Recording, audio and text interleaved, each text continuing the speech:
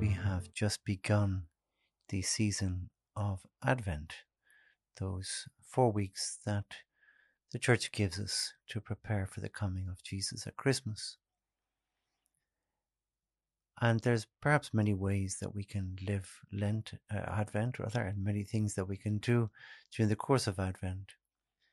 But rather than looking at perhaps sacred scripture, I thought that we could look at some of the key symbols of Advent.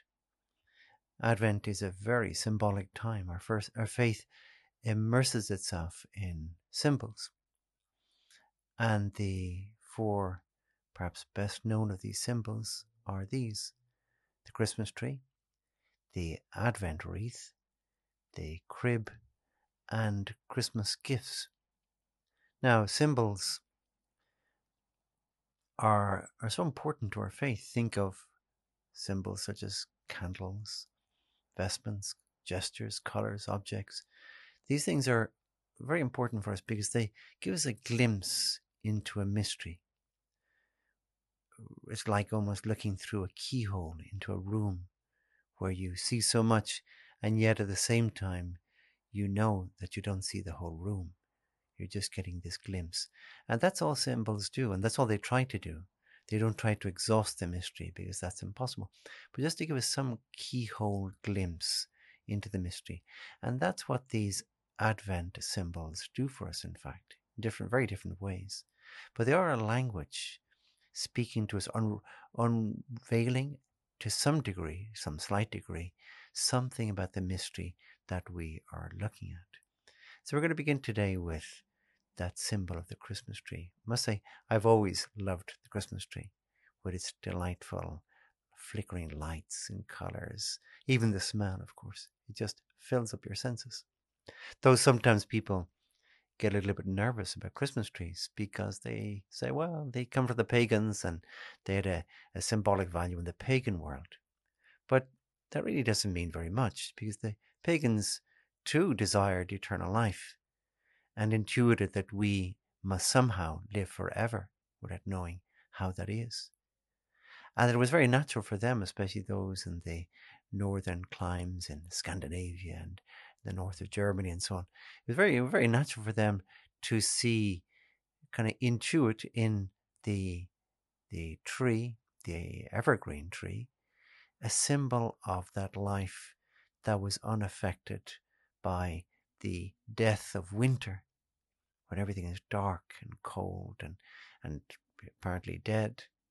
And so it seemed quite natural to them that the evergreen tree symbolized something that they themselves deeply desired, and that was not to pass out of existence, but to live forever, eternal life. And so for us, it's quite natural that we would take up that, in one way or another, take up that symbol. We too desire eternal life, but we have a much stronger hope, of course. And this hope we symbolize with the evergreen tree. While everything around may be dead and dark and fruitless, that Christmas tree, which, well, there's different traditions, but standard tradition is the very beginning of Advent, we prepare a Christmas tree. And when it's prepared, of course, the symbolism is very clear. The tree is green, alive. We have a real tree, not a plastic one. It's full of light, those twinkling lights and the glistening tinsel, and even producing little fruits. There was a tradition, perhaps more in the past, to hang little fruits and little sweets onto the branches of the Christmas tree. Of course, now those fruits perhaps are the wrapped gifts beneath the tree, but they're very fruitful. And so in the same way, our hope is in God's love for each one of us, that despite the winter of our spiritual lives, our sinfulness, God does not abandon us. He personally wishes to enter into this world that in many ways we make such a mess of, which is the world around us. We see war and strife and corruption, and we would be forgiven for thinking God just wants to wash his hands of this mess of a world, but not at all. And also when we think of a bit of a mess of a world of our own spiritual lives, our own interior world, that we might feel that this is the last place that God wishes to be.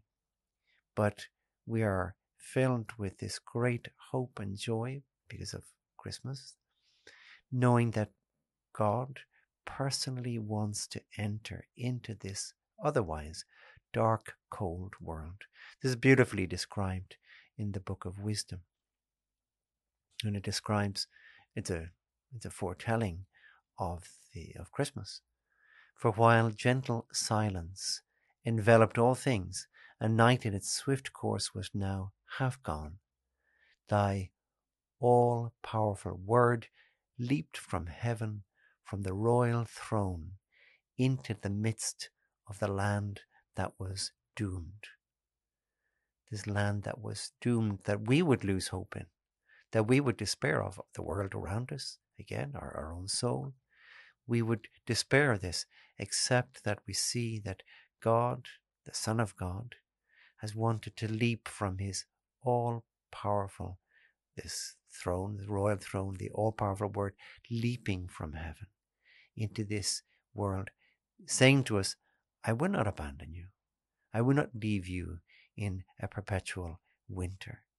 Now I come into your heart like that Christmas tree in our houses, in our living rooms, filling it with light, with beauty, with kind of dazzling cheerfulness even.